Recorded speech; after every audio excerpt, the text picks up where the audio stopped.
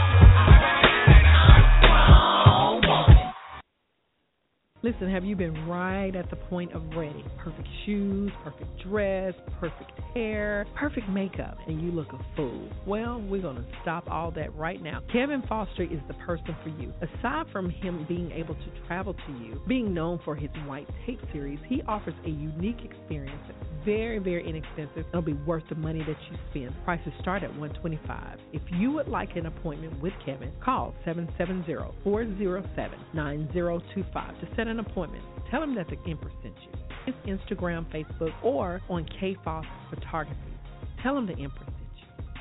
The Empire is a place where I talk, you talk, but everybody gets to talk. It's where you can speak openly, honestly, and without worry or hesitation about being politically correct. It's your forum to discuss what matters to you and to me. Individual expressions are boring and they can create nothing but a monologue. Who wants to know all about just me? I want to know about you. So if you want to tell it like it is, the Empire is where it's going to go down. Check Facebook or my website for show times and days, as those days and times may change. For more information, contact me at empresscooperdavidson@gmail.com or by my website at www.theempress.com. For when the Empire speaks, the Empress listens.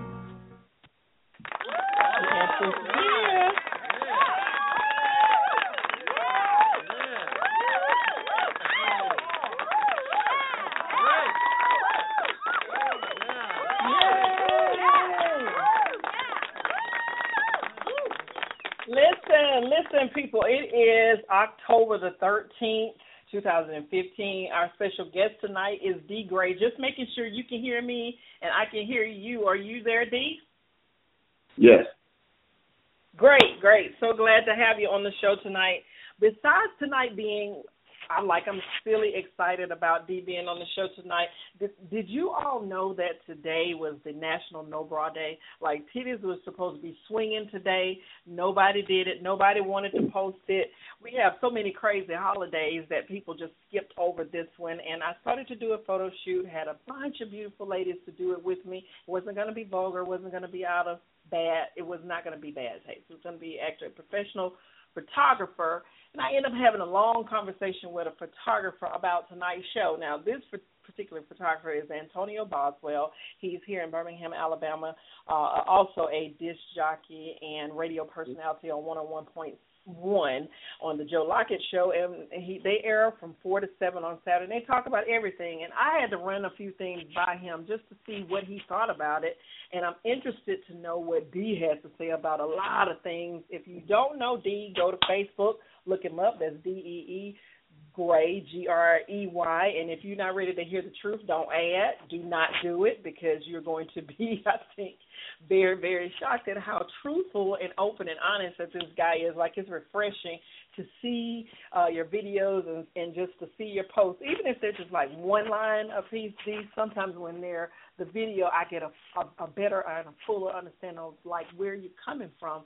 And when I thought about this show, I said, listen, I'm going to reach out and see if he wants to do it, because I think this is just perfect topic for you, and that's just my opinion. I can't speak for who you are, what your platforms are. If you would introduce yourself to our listening audience here on the Empire, I'd appreciate it. D. Gray? I'm D. Gray on Facebook. In real life, I'm Dorian Porter. And I just speak my mind. You know, I'm not a black man that claims to have a position or be anybody's leader, but if you ask me, I'm going to tell you how I feel, and some people will be shocked. Some people may laugh. Some people may get angry, but I'm just me. I feel like, in the world we are in today, the very least you could do is tell the truth. So that's my truth. Well, I appreciate you coming on to the show. I did not know that D. Ray was not your name. And speaking of names, that's our little pre-show topic, was about the conversations that are just trending on every social media, whether it's Twitter, Instagram, on Facebook a lot today. But I knew this was going to happen after I saw the mini clip. Now, I used to be a fan of The View, the old View, the View where they had mature trains of thought, not just this Crayola box of people just for the fact of having, quote-unquote, diversity. But Raven Simone is again in the news with saying some outlandish things with regard to names in particular. Now, there's a personality that's on social media by the name of Watermelon Drea, who is actually a personality. Again, he's a comedian by his real name, Trey Melvin. But that name came up in the conversation, and she had this to say.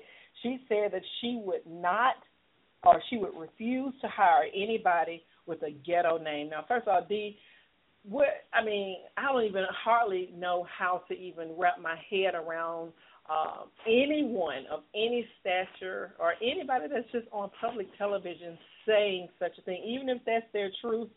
Do you think that it was the right thing to say, and did you get anything other than pissed off like I did by it? Raven Simone doesn't piss me off because Raven Simone is not black.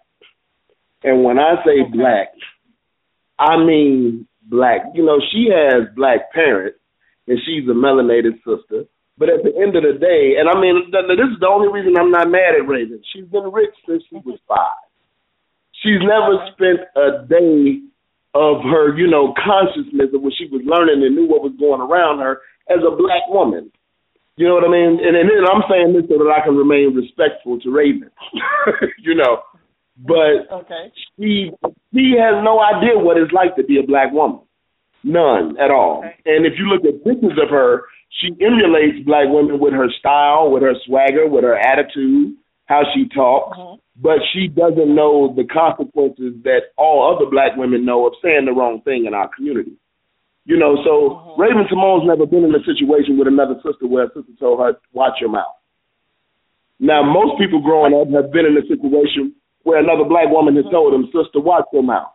But nobody's ever told Raven to watch her mouth, and that's why she always says ignorant things that she says.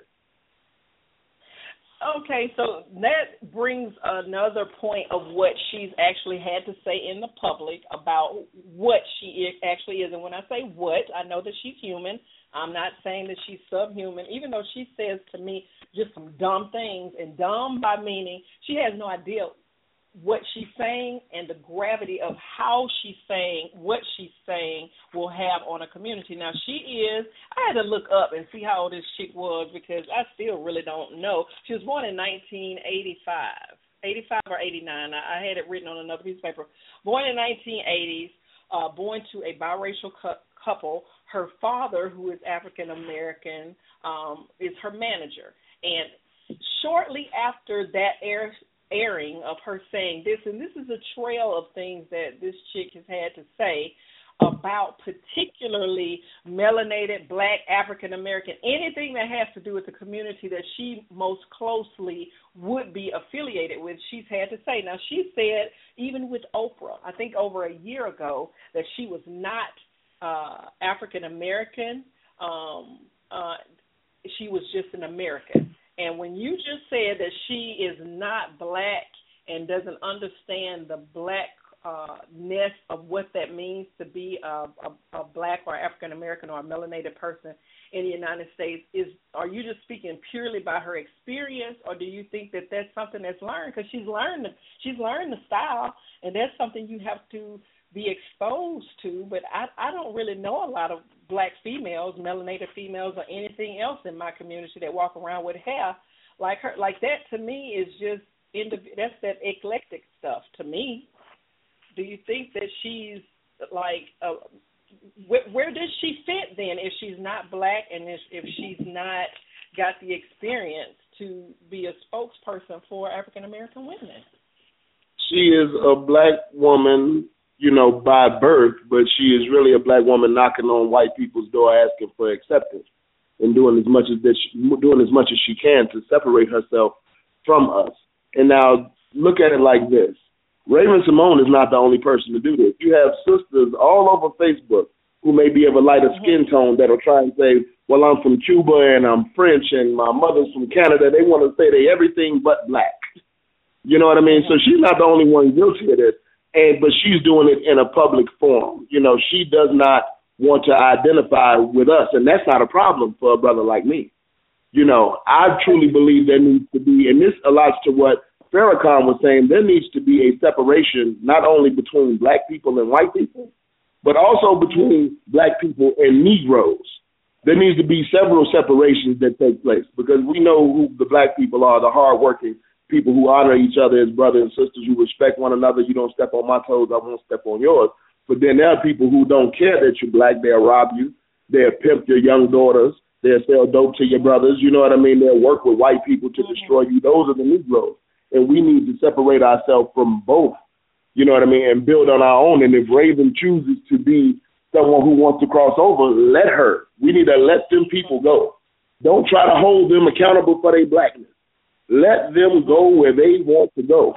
You know what I mean? Because we don't need them. We don't want them to speak for us. We don't want them to speak on our behalf. Go over there with them. Okay, now when I heard her say that, as a black woman, as a melanated woman, I do identify with being both black and African American. I mean, none of those titles are the summation of me, but it's an identifier of who I am in this world, in this society. So, you know, it don't matter. I don't care what y'all call me. I know what I am, and I know where I come from. And I've learned a lot of my history. But my name, like I was speaking to Antonio earlier, and he was like, your name is the Empress. And I'm like, the Empress is a name that I assumed for the personality of show. I have Blog Talk Radio show. I've been on live radio. I have aspirations to do things that are separate and a small piece of who I am. So do you have, because even you just said that your true name, the name that your mom and your father gave you is different from even the name that you're associated by on your blog, on your page. Do you think that it's okay though to identify a certain expectation simply based on name? Because that's what she said. Now, she came back, I think it was today. October the 11th. Now, she said something prior to October the 11th, but she came back on October the 11th saying that I'd like to begin by sharing I was not attacking a specific race, but repeating a name that was said in a viral video that had received over 2 million likes. Addressing her followers, which are numbered at 4.8 million people, she said that it was in poor taste. My lack of empathy towards name discrimination was uncalled for, and as an equal opportunity employer, I have never discriminated against the name, even though I said I would. It's not true. So in other words, to me, she either is a liar, an admitted liar, or an admitted discriminator. What do you take from that? What do you take from her coming back now and saying that was inappropriate? Do you think it was inappropriate? And do you believe her recantation of what she said? I'm willing to do this for Raven Simone. This is how pro-black I am. Now, I'm going to flip it a little bit. I'm going to put the if she was white on it, if she was white, right? Now, if she was white people would find out, they would figure out a way to stand up for Raven Simone. They would look out for their own, right? Mm-hmm. So even though this is detached, what I'm going to say is I wouldn't hire nobody with watermelon in the beginning of their name either. If your name begins with watermelon, I'm not hiring you, and I'm willing to tell you. You know, because that's a reason. But D, I need there's a difference. There's a difference. But the name isn't even real. The name isn't even real. There's nobody that I know named Watermelon or Watermelon. But you know, I think that this goes back to her not really being a sister. She don't even know how to make a good joke because she come off as so white that anything she say, you know what I mean. We look at her in a whole other light because of the comments she made in the past. You're not one of us. So when you make any kind of statement, we're going to over-scrutinize it. You know what I mean? And I really think that she called herself being funny and really doesn't even know how. She can't communicate with her people. You know, and at this point, she probably never will be able to. I don't think she will either. I think it's something that you really can't come back from. I don't think she's going to ever hurt behind it because she doesn't necessarily identify. It's like those people. That's almost the way that she said it. She didn't say those words, and I don't want to misquote her, but I do want to open up a couple of lines that are here for them to weigh in on this before we get into our main topic, which is the justice or else. I identify you by the last 4 digits of your phone number. Last 4 digits of the phone number that you're calling in on is how I let you know that I can hear you. 7896, are you there? Can you hear me? Yeah, I'm here. I can hear you. I can hear you very good. I came in a little bit late. I heard you guys talking about Raven Simone and things that she say, but like the brother said, there's a lot of black people, not just Raven Simone, black people, men and women, who don't identify with themselves. So it's like, trying to argue the fact that she's not black enough, or she's, like he said, let her be. Let her go on her little rant and her rave, or let her, go let her choose sides while you choose yours. Because right now we need to show in numbers that we are unified as a people. Mm-hmm. So, in other words, we just going to go ahead and sacrifice Raven Simone. And there actually was a video that was set out that actually suggested that. And I was like, so we just trading up people. Like, we gave back, what's his name? The golf man, the Hurt. Tiger Woods. We gave up Tiger Woods. We also gave up the guy who went to jail for murder. We stood behind him, and when he got off, he still did not. What's his name? O.J. Simpson. O.J. Simpson. That's what it is. I couldn't get it out. Like, there's some people I still ride with O.J. I don't let them dog O.J. because with O.J. They always sell Ron Goldman as this innocent white boy that was bringing back some glasses at 12 o'clock midnight. Well, I tell you this, waiters and busters at bars don't bring glasses to people's house. He was messing around with that woman in that man's house. You know what I mean? He put himself in a dangerous situation. They try and dog O.J. out. O.J. didn't do that.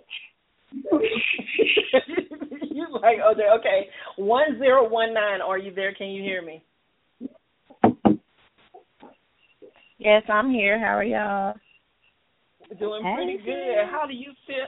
Hey, baby.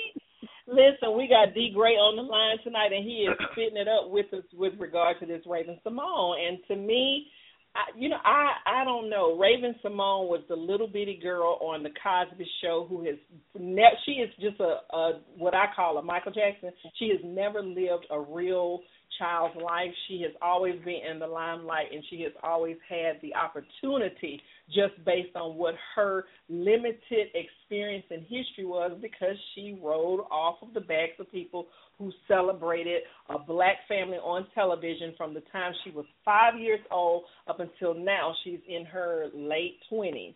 Now she's saying that because a person's name is Watermelon Drea. Now, I don't like Watermelon Drea. I wouldn't name my child Watermelon Drea. And I will admit that I name my children particularly that if you looked on paper that you wouldn't know what this person looked like, but you would have to look at their resume for what's on there. And when you are an employer, when you have the potential to hire someone and you can say out your mouth that if I look at your resume and I don't like your name, that I'm not going to give you the opportunity, do you think that's fair?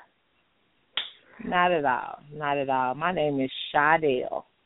And I know when they first see that name, first of all, they don't know how to pronounce it because it's spelled with a C. So I know that my resume probably has been swiped right over to the side sometimes because that's the first thing they saw. But once given the opportunity to go to an interview, I'm more qualified than anybody else they've already interviewed, and I'm the first person that they do call back for. I was very offended by the conversation that she had on The View the other day. And I've been arguing with people on Facebook. I've been trying to get my temperature together about this because unless you've been subjected to that, you don't know what that feels like. So I don't care that the girl's name is Watermelon Drea or whatever it is. She deserves to get the same opportunity as Christy or Shirley or whomever non-ethnic, creative name, as I would like to call them, as they get. So, that it bothers me that people are saying, no, well, she was just making a joke. That's not funny. D, what you got to say to that? Because, listen, I'm just trying to get a job. I really just want you to hire me, D. I didn't name myself Watermelon Drea. My mama, Peach Scotto, and my daddy, Melonade, decided to call me Watermelon Drea. But I'm able to do the job that you hire me with. Would you consider hiring me if I were qualified, could you get over my name, or would you give me instructions to better apply because my name is like a fruit? I would more than likely hire you and then always tease you about your name. But if you could do the job. You know, but I would say it's a far cry from Shadell to watermelon. You know what I mean? It was the name itself wasn't even real. It was, right, you know what I mean? The name itself wasn't even real. This wasn't a situation where somebody actually applied for a job and was like, hey, Raven discriminated to me because my name is what she considered to be a ghetto name. You know, I think it revolved from a bad joke. It revolved from a joke. The conversation itself, you know what I mean? It revolved from a joke. Well, what is not a joke is what we're going to talk about the rest of this conversation. Quick commercial break, and then we're going to come back, and we're going to talk about this justice or else, because a lot of people did. You know what? I'm really shocked, and I'm kind of pissed because I just learned that BET didn't even cover this story. I mean, It didn't cover this event. BET didn't. The Black Entertainment Television, which is the only media mogul that we have in a national forum, did not cover the anniversary of the Million Man March. I was shocked at that, but be right back. You look bad, you feel bad, and your bedroom gymnastics just are plain done. You ain't on fleek. The best way to tap into your inner sexy is to find it with Nia Jackson. Yes, Nia is the owner and operator of PYT Studios. And let's say you want to learn how to twerk. What about pole dancing? What about booty pop? What about just learning a sexy dance for his next birthday? Yes, she is here in Hoover. She will help you learn your pace, carve out that toned, sexy body that you have, while all at the same time teaching you how to be a beast in the bedroom. Contact Nia at pytstudios.com or call her at 205-444-0066. Tell her the Empress sent you. Listen, it's funny. That is one of the two commercials that I have for this year. All of my other commercials got locked off when Blog Talk locked me off for a little while for being inactive. And, you know, booty pop and twerking and all of that, guess that's not even ours anymore, because they have more of those classes in middle class white America than they do in our own communities. Nia happens to be a sister who is self-made. She made the business herself. I ran that commercial because I support our people, and I think that is one of the things and one of the themes that Louis Farrakhan expressed in essence for our call to justice. Now, Justice or Else was a sort of anniversary for the Million Man March, and shortly after the Million Man March, there had been an exposure of excessive injustices, particularly to the black and non-white communities, and it became almost a theme. Every month, I can remember, it was inundating for me when Trayvon Martin was killed. And ever since that point, and I know there were Trayvons before Trayvon, well before, it made me go back in history to where the first execution of a black child was a 13-year-old who was accused of murdering a white woman back in, I think it was 1937. He was judged and deemed not fit to live within 7 hours of this occurring, and was killed. He was hung. This is what happened to this child. And I don't have the history of that, so I'm not saying that this is something brand new. Absolutely, this is not something brand new, but it brought about enough notice to all communities and even other countries that there was a call by the Nation of Islam's leader, Louis Farrakhan, to ask for help from ourselves. Now, he asked that on 10/10 of this year that there be a gathering of 10,000 willing and able black men to change the justice and the charge to our communities with regard to the injustices in our brown and black communities. Now, I watched very short part of an all-day event that occurred, of course, October the 10th, there in Washington, D.C. Several hundred of thousands of people showed. I don't think they even have an official number of how many would have shown, but there wasn't even a lot of media coverage of this event, and I was very kind of disturbed with that. Now, what in the world did you all gather from it. Now, Dee, I saw your video, and I was like, I can't wait to what he's going to say. Tell the people who didn't see your video on Facebook, and if you haven't seen it, guys, you need to go on Facebook and you need to look at it because it's exactly what he had to say, whether you agree or not. How did you feel about the Justice or Else movement? I thought Justice or Else was a beautiful gathering of black people from all over, and I really could appreciate it. It was something that I wanted to attend.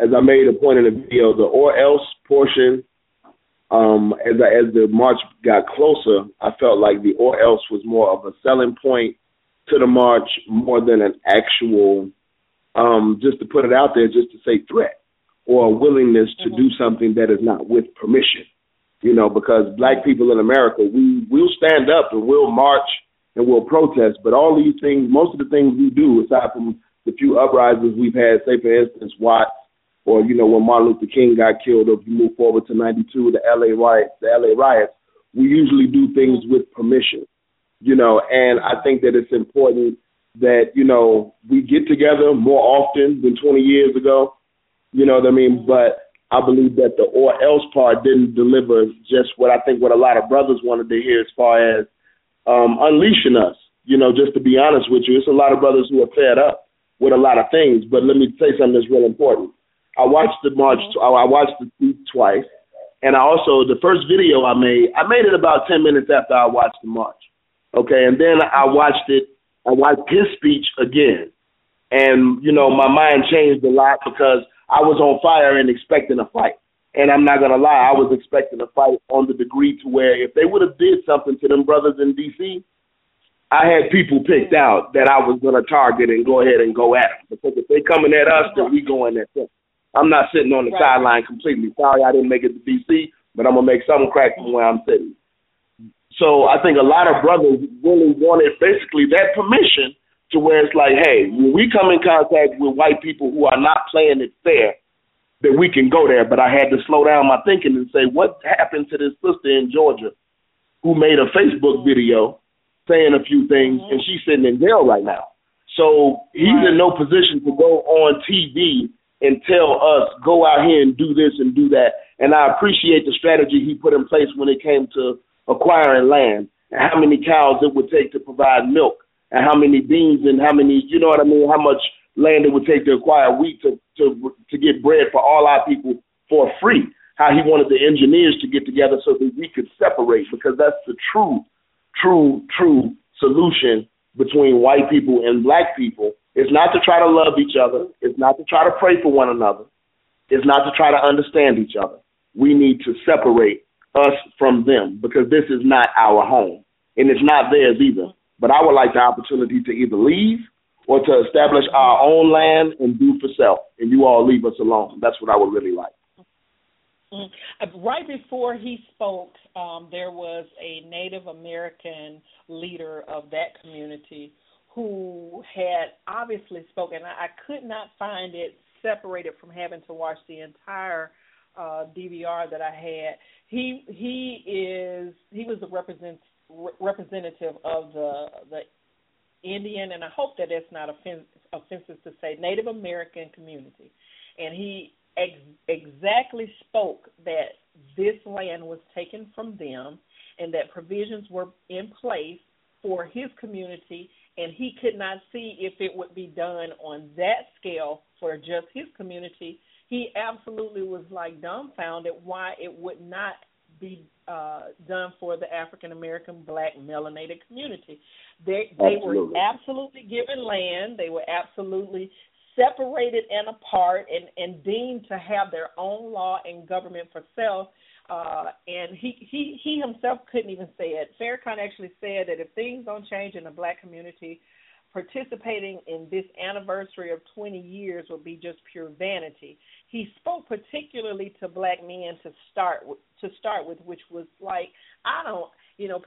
people who know me and who are on the show a lot think that I'm a man basher, and I'm not. I am so pro African American black leadership, But when the job has to get done and there's no one to step up to it, it still has to get done, and that's where this gross overgrowth of mouthy, aggressive, headstrong black women come from. It's not on purpose, but it's designed that way when black men are not in place. Did you hear the part that he had to say about speaking against women, against domestic violence and abortion, and how men played, men being absent from that played into that? Do you remember that part? Yeah. Yes, and I actually really thought hard and deep about the part where he said that women aren't to be played with, and before he touched on women aren't to be played with, he went into the teachings of the Honorable Elijah Muhammad. And a lot of people ridicule the Honorable Elijah Muhammad for having more than one wife. He didn't have a wife and girlfriend. He had several wives. And all of his children are accomplished children. They are all educated children. They are all children that are doing well. So compare that to a man who has 7 children and 7 baby mamas opposed to 7 wives. The Honorable Elijah Muhammad is living proof that that's an ideology that can work for some people. You know what I mean? But in America, that's illegal. These are the customs of people who are from Africa. You know what I mean? It's not just about Islam. It's Africans that had more than one wife. You know what I mean? So there's a lot of things that go on in our communities that are so criminalized in America. You know what I mean? That it's made illegal and it's made to keep our families separate. They are just, they say, oh, he has 7 wives. Well, he has accomplished children. He has children that are doing well and who are successful. So the fact that he has 7 women means nothing. But if you're playing with women and not making these women be accountable for you and you be accountable for them, then you have the condition that we're in today because people are playing with each other. I heard that too, and it took me by surprise that he even said it in the way that he did. I think that maybe we are sort of kind of in a perverted way trying to replicate our African nature by men taking on so many women. But the truth is if you're not able to provide for them, because there's a difference between just taking on these women as your wife and not, I ain't saying going to the courthouse, I ain't saying trying to go over that part. I'm saying when you have taken full responsibility to anything that is produced from this woman with yourself, taking care of that, he spoke about that. And I think that is one of the major things. There are going to be 60,000 black men by the end of this month, straight from federal prison, released back into our communities. That's a drop in the bucket. But that's going to happen, and these men are going to have support by black women. Like Raven Simone is not going to be in this number of women that we're expecting to step up and to support our black men. What did you think about the way that he supported religion? Because one of the things that stuck out in your video, and I didn't disagree with you at all, because I feel that there's a pulse in our community, period, that's right at the point about to go off. You know what I'm saying? I feel like there are some people who are not as verbal, and there are some people who are expressly verbal, and some people who are actually going to be actionary, they gonna do some stuff. I was so glad that there was nothing that happened in Washington, because I don't know if I would have survived if any black man, woman, or child lost their life on that event. They put Farrakhan behind bulletproof glass because the same types of threats that have always happened, this is the same type of atmosphere and environment that Malcolm X and also I can't even think. I'm looking at him. Martin Luther King were in this type of coming to people and coming together before they were assassinated. Do you think there's going to have to be? Because I think at some point violence is a necessity. You can talk all you want to. I kind of got the feel that you felt like there may be a necessity for an aggressive move. That taking back that you were speaking of, is there anything that we can really do that's going to happen, or do you think it's already happening and we just don't know it? I think it happens around us every day. It's just about each individual taking a stand for themselves. I couldn't envision, 10,000 brothers getting together with guns. I mean, they would come and kill us. And I think that's why Farrakhan doesn't call for that. I mean, this is America. If they can go across the water and kill, then they definitely can kill on their own land. But I think it's up to a man, to where you're dealing with someone, like I said, who has ill intent, who has proven himself to be a devil, then you deal with him as such, and you don't hold nothing back, and you don't fear prison. You know what I mean? In the call of that, I don't care if he's a police officer or a judge, or a social worker who's separating your family. When somebody crosses that line, I'm just really tired of letting laws stop us from doing what needs to be done, because most of the time the law wasn't designed for us. When you look at yourself in the mirror as a black person, understand that the Constitution wasn't written for you. None of these laws are designed to benefit you. Most of them are designed to hurt you, even when you go into the family court. You know what I mean? It's like most of it is designed to hurt you. They don't care if it hurts the woman or the man. Somebody's going to come up on the short end of the stick. You know what I mean? So I think that the separation, once again, is the most important thing, and to understand that America doesn't have any goodwill for black people. And we have to come up with something unplanned to cause a disturbance. And we don't have to burn it down, not yet. You know what I mean? But in a situation where you have to understand that we have come to take your attention. If the Million Man March would have started on Saturday, and if we still could keep 1 million brothers and sisters in D.C. come Tuesday night, so that they have to put it on CNN because D.C. can't move, the airport can't move, the White House can't move because these niggas won't leave. You understand? Mm-hmm. To make a true stand to say, we're not going to do this with your permission. We about causing a civil disturbance that's going to really disturb you. And that's our last chance at being peaceful with you, to where you either will send us somewhere or you can divide a part of this country and give it to us. I'm to the point where I say South Dakota, North Dakota, Nebraska, and Montana. Just stay off our land and leave us alone and let us build for ourselves. Because violence is definitely imminent. It's just about an individual committing an act of violence when he's violated. We have a caller that wants to add a point, 7896. Are you there? Yeah, I'm here. Hold on one second. All right, check this out. I always make this point, and I spread it around blackplanet.com every chance I get. Remember Black Wall Street. It's not like we haven't done it before, like we haven't showed the world over and over again that we can come together as a community and flourish. It's not like we haven't done it. And the whole point about justice or else, what do they understand besides violence? They understand numbers and dollars. You take their dollars away, you take their power away. When it comes to guns, by the time they come to guns, we are already ready. Look at how long, like the brother was saying, how many cows it takes to feed your family, to provide milk for your family and provide milk for the land and our nourishments and everything. The Nation of Islam has been preaching that since day one. It's not some new news. This is not new news to us. This is just something that is being reiterated and telling the American government that black people are tired of getting second fiddle, of trying to play the race card or whatnot. We don't have to play the race card if you just give us what's rightfully ours. Once upon a time, when we were slaves, you know what I'm saying, they call themselves giving us our land back. Your phone is breaking up a little bit, and I thought about Black Wall Street when I heard him speaking on those things, and you brought up a couple of other topics that I wanted to talk with you. And actually, both of my callers just dropped, and I don't know what happened. Let me see if I can get them back on the phone. Let's play a short little song, and I don't even know what it's going to be.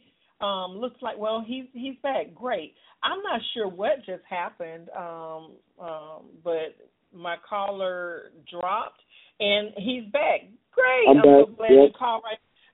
Great. I'm glad you're back. I don't know what happened. It looks like it dropped, but then it came right back. And we were talking about the similarities between Black Wall Street and the capabilities that we have right now. Now, we know they bombed and killed, I think it was 60 square blocks of people, businesses, and everything because it was fully functioning in the most rich area of what was then the beginnings of the United States. What's to keep them from doing that again? If we get our own place and separations from them is totally necessary, how are we going to defend against that same devil, D? Because you don't leave empty-handed. Like one of the brothers said from the Nation of Islam, it's people who either want a piece of land or it's people who want to leave and they expect to have a good send-off. So I'm one of the ones who's very up for just leaving, vacating the premises completely. I think black people are so beautiful that we can go somewhere, if we can connect with certain people. Not all people in Africa are going to be accepting of us, but if we can find people that we could help and share our technology with and share what we know with over 50 years, I mean, by the time I'm dead and getting ready to die, we would have been flourishing because we could bring everything that we know there on our own land, far away from those people. But if we had to be here, we don't leave empty-handed. Like, I was thinking so deep as far as, like, if a brother like Colin Powell would say, you know what, I'm going on these 4 states with my people, right, and I'm going to be the general of that land. And all of the military presence that is already in those states of Nebraska, Montana, South Dakota, North Dakota, that belongs to us because we want to occupy the land. So we don't just leave just with our, as a man would say, with your balls in your hand. We're going to leave with more than that, or we might as well stay and fight it out with you. Yeah, I was interested in, I was actually, that's what I was expecting. When I was listening for the or else, I was actually listening for a plan of action. I did hear the call to women. I want to participate in that, and I plan that if they set a date for that event, that I'll be there. But I also heard one suggestion. It really wasn't even, let's definitely do this. This was like a suggestion. Let's boycott Christmas. His actual words were, let's damn the white-haired Santa Claus guy and go back to Christ, give Christmas back to Christ. Now, I know that has some religious undertones for people who don't believe in Jesus or the Christ, but the idea, he even broke down from Christianity and said that we have, as Christians, gotten Jesus mixed up. Like, y'all is fooled by what y'all think. He even went back all the way to, I was shocked. He went all the way back to South Carolina, and he damned those people who were forgiving Dylan Roof for mowing down 9 African Americans in the church. He said that was foolishness. He said that made no sense at all, and that is not even a call to Christianity. So he actually did some very good, I wouldn't say damage control. He should have opened the eyes to a lot of people who've been hollering this forgive and just act like this don't happen, act like we're not burying our children. Like, I couldn't believe he was saying it, and that at least should have been aired, but you didn't hear it. What do you think about the Christmas boycott? Do you think that that's big enough? Because he said we spend some like $52 billion just during that time. Well, I have been buying Final Call newspapers since I was about 14 years old. I'm 36 years old. So like the brother said before me that was on, a lot of this information is not new to a lot of people who pay attention to the Nation of Islam. A lot of this information is not new. So it's new to people who are new to it. It's good for the young generation to hear it. But the one thing that I will always say is that a boycott does nothing about Tamir Rice. Not buying Christmas presents doesn't make a police officer second-guess a situation like Tamir Rice. It doesn't make him second-guess Mike Brown. It doesn't make him second-guess, you know what I mean, any of the brothers that they have done wrong for no reason because they have no fear of repercussion. And until you have an atmosphere, and it's unfortunate, but I look at the people who are overseas, they create an atmosphere to where it's like, do you know we are willing to hurt you? And if people know you're willing to hurt you, yeah, I mean, of course, you can wind up locked up if you can wind up dead speaking this kind of language. But whenever you're dealing with a bully, if he knows for sure you're not going to hit him back in his mouth, he's bound to hit you every day and to the point where he kills you. There has to come a point where you do something. So boycotting Christmas, that's wonderful, but I say this, and I hope this get out to a lot of people. Let's pick a day where we boycott a bank, where everybody who bank at Wells Fargo, we all pull our money out on the same day, and then we represent ourselves, and we go to people and we let them know the next bank that'll take us on, we'll put our money in your bank if you're willing to approve 70% of these business loans that we want, if you're willing to approve 70% of these home loans that we want and these college loans that we want. You know what I mean? We go to a bank with our money and say the only way we're going to put it in your bank is if you're going to have our best interest in mind, and I think that'll do more than boycotting Christmas. Let me tell you something. That's exactly what the Indian population does when they get here. They come here with monies in hand and say, you're going to either give me this or I'm not going to do it. And they said it long enough to what did they do? They went and opened up their own damn bank. Like, what do you think? Why do you think that Wells Fargo is now Wells Fargo when it used to be, I forgot the name of it. It was another bank that was bought out by a whole culture of people, like a little family of people who control the money. The money is always where it goes. But he also talked about that 10%, which was, oh, my God, like I wanted to fall out. I'm in Walmart just screaming. Everybody looking at me. I had my headphones on, and he was saying there's a 10% in every culture that has the potential to change the culture of that culture, really. He didn't say it in those exact words, but he said in the black community. And he said this right in front of several multimillionaires sitting right center stage to his speech. One of the, I forgot what his name is. He was Kamir Moore, the Asian female who was married to him. He was right on the front seat, and he was listening to him say that you multi-million-dollar moguls who refuse to at least give back to the communities you came from, and instead you pimp out the very poor people that actually represent you and put you in the places that you are. What did you have? What did you think about that? Like, because to me, some people who make it, and I'm not talking about not even making it big time, they don't feel an obligation to anybody but themselves.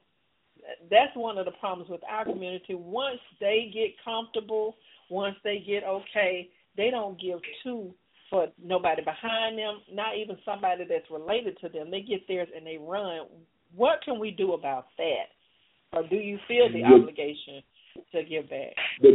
I really wish a lot of people would get on the same page when it comes to bankrupting certain black people who have gotten in a high position because of us. Now, I can't be mad at, say, for instance, the Tiger Woods, because there ain't a whole lot of brothers out at the golf course. We have brothers that play golf, you know what I mean? But a lot of us aren't buying the Tiger Woods golf hat. We're not buying we're not who got Tiger where he is. But now, look at a situation where you have Michael Jordan. It's a shame that black people won't stop buying Michael Jordan shoes for 1 year to force him to lower the price. Because no matter what business you're in, if nobody buys your product for 1 year, and it's enough black people that wear them damn shoes, if we were to stop wearing, I've never bought a pair in my life. I come from Chicago. We had a Say No to Nike campaign back in '87 when I was about 8 years old, and I've been on it ever since. I'm not buying no Nikes. I'm not buying no Jordans. You know, for over 30 years, I've never owned a pair. You know what I mean? Because I don't dig how the brother get down. So I think that if we could just get on a simple same page such as that, see, we can't talk about going to war with no white people if we can't even stop buying one brother's shoes because he don't care about us. Right. You know what I mean? If you can get 1 million people to say, we're not buying them damn shoes, if you can get all black people on the same page for one subject or topic, we can change the world. If we can just all get on the same page about one thing, whether it be religion, whether it be not buying a certain brand of TV, every brother got a flat screen. You know what I mean? But if we can all get on the same page about one thing and say, we're not going to associate ourselves with you based on the fact that we are black, then we can make the whole world recognize our buying power and our spending power, because like a lot of people are saying, violence is not the answer. So we have to come together financially. Pick one bank to bankrupt. Pick Walmart or Kmart. But tell them, whether you be Walmart or Kmart, black people are not stopping with you for 365 days. And we're going to see how many people we can bankrupt and get on our side. You know what I mean? And Michael Jordan needs to be one of the first ones. Every black person, just don't buy a pair for 1 year. And I bet you them $180 shoes come down to $49.99. You won't have a choice. But until we're willing to put him in that situation, he gonna keep on breaking. It's just pimping. You know what I mean? As long as you allow yourself to be pimped, you're gonna get pimped. Until you change your mind and say, look, I'm not hoeing no more. You know what I mean? So it's as simple as that. You have to make up your mind what you're gonna do. Is you gonna keep giving them your money, or is we gonna come together collectively? Because if we're not gonna come together collectively, then we all might as well just go our separate ways and do our own thing, because we can't win. I do understand that a lot of people just don't know. I think they just don't know. I had my son, and I had that kumbaya about them damn Jordans not a month or two ago, because I don't care. After I did a little bit of my own understanding of who Michael Jordan was. See, I ain't liked him since his daddy died. I ain't liked him since then, way back then, before any of this other stuff. He's just been a different type of attitude and a different, he's just removed. I don't think he even identifies anymore, and it may be something that ain't got nothing to do with him being black. It may be something that I just don't want to do it, but my son was adamant about having the shoe, and he got the shoe, and now the shoe just sits here, and it just burns my butt because I spent this money on this shoe, but he wanted the shoe, and I wanted him to feel comfortable about having something that had value to him, but I want him to value more than just the shoe, and I remind him of that shoe all the time. Do you think that it has to be money? Because I'm going to tell you, one of the other things that was the most eye-opening to me was the history lesson on Lincoln. Like, a lot of people wanted to get upset about what he had to say about Lincoln, the FBI, and some other institutions, which is just the truth. Like, they don't know, so they can't really argue when it's in black and white. A lot of people didn't know that it wasn't like, oh, Lincoln was really, really for us. He was choosing the lesser of two evils, and that's just evident. Right. And it's never been any different than that. Like, do you think just exposing some of those types of truths will move people more so than would, say, asking them not to spend money? I think that a lot of it is awakening to a new generation on a broad spectrum, and I think, things like social media has given, it's a new media. One thing I noticed was some things I see on the news, I seen them on social media 4 days ago. A lot of things are getting out on social media before they actually hit, the morning news, so I'm glad that, he had a forum to where it gets recorded, where it gets played over and over. That's the beautiful thing about social media. It eventually will get to everybody. It don't need to be on CNN.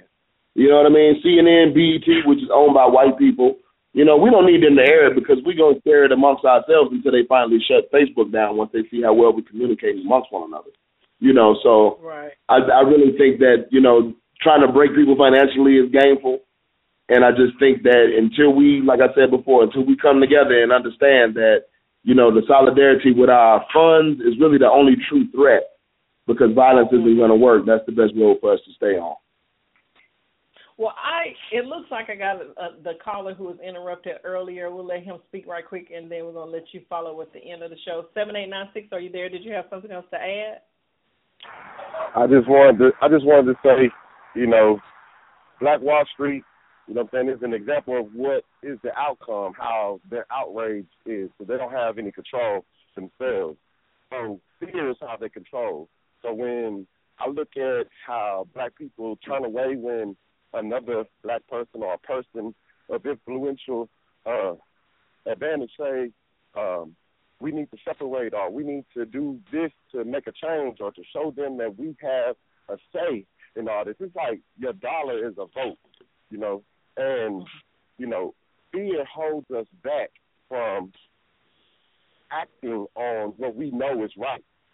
See, if I knew a black business that was like Walmart, for sure I would support that black business.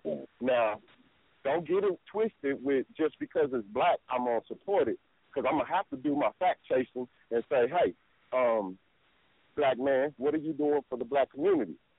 Just like I said to one of my compadres who is into music big, I said, there's a lot of industry individuals who we support their albums day in, day out, all the time, and what are they doing for the community?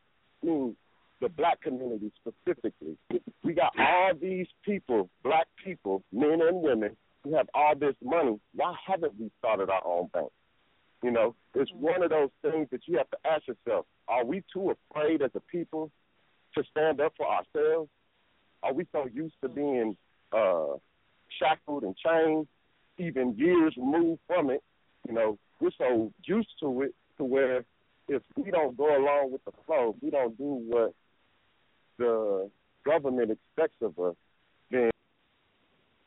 So what do you have to say to that, Dee? Do you think it's fear? Do you think that it's fear that is our biggest holdback? Absolutely. Absolutely. It's the fear of jail. It's the fear of death. It's the fear of discomfort. It's something I was talking about with my girl the other day. I said, you know what? I said, the reason we can't be warriors is because we drink cold water. And cold water represents comfort, because if you think about it, for years until the refrigerator was invented, nobody had no cold water. And those men back then were men. You know what I mean? They kill you if you cost them. But now we're very, very comfortable. We want our house. We want our flat screen TV. We want our Mercedes-Benz or whatever we drive. We want our women. We want to do everything but fight. You know what I mean? So I think that, and I saw this in a movie called Gladiator. I say, it said that people have to recognize when they've been conquered. And one of my biggest fears is that maybe black people have been conquered. And I'm one of the people who refuse to give up. I don't realize that I've been conquered. I refuse to admit that I've been conquered, even though I'm on this foreign land and I know that there's a lot of entities against me. I feel like it's enough brothers out here and sisters out here to where if we pull together, you know what I mean, we won't be conquered. So I'm not going to give up. I'm not going to simulate like a lot of these black people do who just want to get along and who's scared to tell white people like it is. I don't care if I'm at work. I don't care if I'm in the grocery store. If you ask me a question, I'm going to tell you from a black man's perspective, And like I said, let us go or give us a prayer. Give us what our people have earned. Give us what our people work for. No different than the Native Americans. Just give us what we earn. We don't need nothing else after you give us what we've earned. Right. Tell the audience how they can get you on social media or any of the other feeds that you might be on. You can just look for me on Facebook, DeeGrey, D Gray. I accept people every now and then because some people you accept them thinking they're going to talk about black righteousness and they posting pictures of titties and ass, and I don't want to see that. My son is on my page. It'd be different if I was 26. I'm 36. My son is on my page. I don't like adding everybody because some people post some crazy stuff. I mean, I don't get mad if you post a fight video here and there, because sometimes it's funny to see how people can't fight, but I don't want to see the nudity. I don't want to see the coonery or the buffoonery. But, if you down and you cool and you just a hard-working person who's trying to do better, I ain't nobody special. Go ahead and hit me up. Thank you so much for coming on to the show, Mr. D. Gray. Quick commercial spot, and we're going to shut it down because I think everything begins with an honest, open conversation. The Empire is exactly that place, and you can just weigh in, listen, or debate with others about topics ranging from childcare, sex, religion, and politics. We talk about the things that matter, the things we experience, and we make plans for how we can better live with change. Real talk, real people, real issues with real solutions. Call 646-478-5625 every Sunday and Wednesday at 8 Central on Blog Talk Radio to get Empire with the Empress. Or you can log on to www.blogtalkradio.com/The Empire, where the Empress speaks and the Empire listens. We started out the show talking about names, like not calling somebody out of their name, calling somebody Watermelon Andrea. And that's not even a real name. That's a made-up personality. And I think that sort of theme has been the theme of the culture of African-American, melanated black people in this particular country. We have been named, we have been told who we are and what we should have. And I think it's just gotten to a point where it's just not acceptable anymore. And now we're at a call of what we're going to do. I think those are absolutely great suggestions that my guy, D. Gray, was like, baby, if we shut down just Wells Fargo, if we just didn't make deposits on payday just for one pay week, it would devastate that industry. If we pulled all of our monies out and instead of it going into a bank to sit so that they can trade around with it, that you just give me my money and I take it to the house and I go to the Winn-Dixie instead of the damn Walmart because we chose that to boycott. The power of money is huge, and I think that I expected at least an articulation of that type of plan from the Justice or Else. Now, I wasn't disappointed. I think Dee said, too, he wasn't disappointed. He was impulsive just like I was. When I first heard it, I was like, when are we going to fight? Like, where are we supposed to go to do something. It's like I'm moved to do something now, because at a certain point, I'm not going to wait for the Trayvon Martin to become the Xavier Davison in my life. At some point, I'm going to have to leave my children in this environment, or I want an environment created where I can know that they are safe by a community of people that are like them, that understand them, that understand what it means to be like them in this world, and be surrounded by people who at least share in that. Like, we don't even identify with each other enough to get on the same page. Like, Raven Simone is just gone. Like, I'm not trying to sell her ticket, because I don't think she ever had one. I think she has enough of external expectation to be African American or black that she can refute whatever she wants to, because she's worth almost $1 billion. She's worth so much money that it doesn't hurt her. But if everybody who was sickened by what she had to say stopped watching the damn View, they would shut that shit down, and ABC would have to do something else. I mean, it happens in other realms. Even Empire, which I do not watch, dropped almost 20% on the second showing of this second season, where they were the number one show in the universe last year. And I was sick to death seeing all of this, and I knew it wasn't going to be a bunch of the same old stuff with this much, much more grandiosity with regard to homosexuality that no other network would have let happen. You was not going to see Laura Ingalls or anybody else in the public eye. You was not going to see Lady Gaga and them, no matter what they do in their real life. You are not going to see that on ABC. You're not going to see that on NBC. And what did we do? We gave the one station that hates us the most views and the most money and the most commercialized advertisement for us being gay in jail, trying to kill each other and cussing and acting a donkey. Like, I just don't see how people don't see that. We've got to mobilize ourselves in a way that we can change, and it cannot happen on a mass scale without individual responsibility. Like, there's some things that we can do in our own communities and in ourselves. Like, I may not be able to change New York City, but the small community where I live here in Birmingham, Alabama, absolutely I can. Like, it's just that easy, and it can spread if you get people on the same page of understanding that we in this boat together. But when people separate themselves, they think they got a little bit, they drive a little better, they got a little more cash in the Wells Fargo account, so they seem removed. When you understand what the actual attitude and expectation of you is from this other group of people, and I'm not saying you have to hate anybody, I'm not saying you got to go against anybody, but I'm saying you fooling yourself if you think that the world thinks that everybody's going to really be equal. You're fooling yourself if you think the hashtag All Lives Matter meant anything other than your life ain't no better than mine. That's what that meant. And like, when people understand the gravity of that, all I'm saying is love yourself more than anything else. That's all I'm saying. If you love yourself and your culture and your people, and you have an understanding of what that is, you can't help but love it. What's wrong with cultivating that, preserving that, making sure that doesn't go anywhere? I think we're on a good start. I think it's going to be interesting to see what happens when they have a call to women, because he's already said it's happening. And I'm not saying that the men ain't moving fast enough. I'm not saying that at all. I'm just saying for a very long time, these little aggressive breast ladies been doing some stuff in the community, has been moving and pushing. And Lord have mercy, if something gets called for women to do, I'm going to do it. I'm going to be right there. I'm going to be so ready. And I'm thinking one person is all it's going to take to influence the masses. There used to be this overrun of, thought that, they just so young, they ain't getting it. This younger community just ain't tolerant, and that's not a bad thing.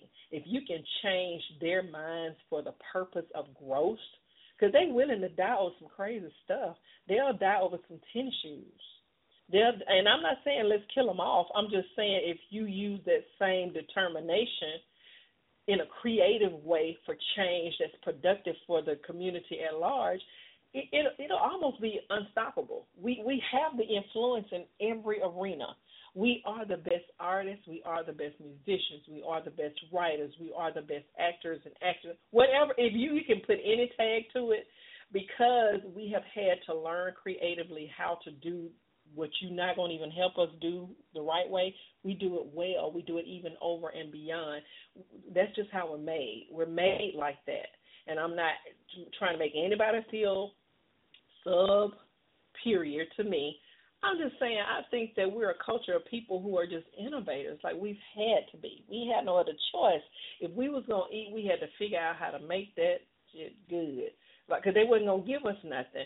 They weren't going to give us how we would be able to protect ourselves from the environment. So we had to learn how to use the environment for ourselves. And now we got so lazy and so comfortable, just like they said, we got so comfortable that we just expect that we're going to be able to walk up to your enemy and say, you're going to have to get this to me. Some of it is going to be asked for by request. Other parts of it, I think, is going to be by force. And I just pray that there's no massive bloodshed that it comes to. But, my grandmama always said anything worth having, you're going to have a little blood behind it. In birth, there's blood, and in death, there's blood. There's a passage of blood in all things. But we've shed enough. I don't want to open up the newspaper, and I don't want to look on my phone and see another scroll of another dead anybody in the name of this craziness. But if you look at what the trend is, it is more often. It used to be every other month. Then it became every month. Now it's every other week. We couldn't even get out of our September fast enough before there was another slaughter. So things will change once we get tired of it changing without our help. We'll actually have to do something. What that something is can come in many different forms. I think we had some good examples of what that would be. Revenue is huge. If you hit anybody's pocket, they'll say something. If you threaten to take away their money, you have a powerful threat. Until next time, this is the Empress signing off. Have a good night. They used to tell me.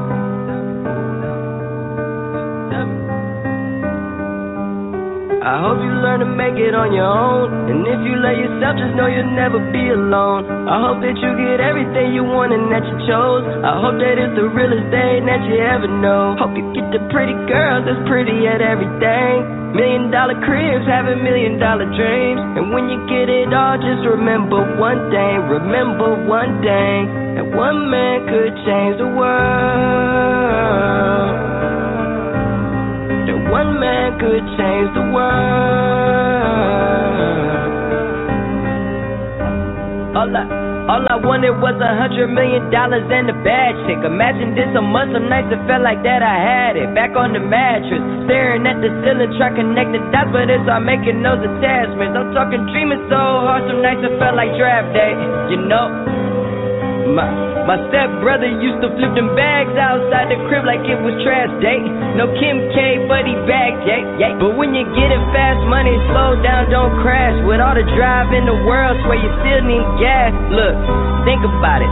Close your eyes, dream about it. Tell your team about it. Go make $1 million schemes about it. Success is on the way, I feel it in the distance. Used to look up at the stars and be like, ain't too much that's different. I be shining, they be shining. Get you one shot, don't you miss it. What you know about waking up every day like you on a mission? And I hope you learn to make it on your own. And if you love yourself, just know you'll never be alone. I hope that you get everything you want and that you chose. I hope and that's the realest thing that you ever know. Hope you get the pretty girls who's pretty at everything. $1 million cribs, have $1 million dreams. And when you get it all, just remember one thing. Remember one thing. One man could change the world.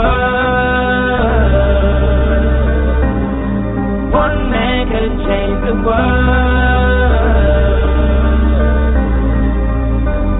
My grandma told me if you write your name in stone, you'll never get the white out. I grinded out that black hole, then performed up at the White House, standing next to Jim Carrey. We traded stories and laughed. I said, you're not the only one I know got rich wearing masks. Where I'm from, I swear they broke. They need way more than the cash. We need more than what you have, and then we need more than that. But how I'm supposed to say I'm tired if that girl from West Virginia came up in conditions that I couldn't survive? Went to war, came back alive. On top of that, became a female black captain. When being black, you had the extra try. way before James Brown made us proud. She bought a crib on the same street as Marvin Gaye, right there on how to drive. And she taught me how to drive. And she raised the kids, then the kids' kids, and she did it right. Taught me how to love, taught me not to cry. When I die, I hope you teach me how to fly. All my life you've been that angel in disguise, saying I hope you learn to make it on your own. And if you love yourself, just know you'll never be alone. I hope that you get everything you want and that you chose. I hope that it's the realest thing that you ever know. Hope you get the pretty girls that's pretty at everything.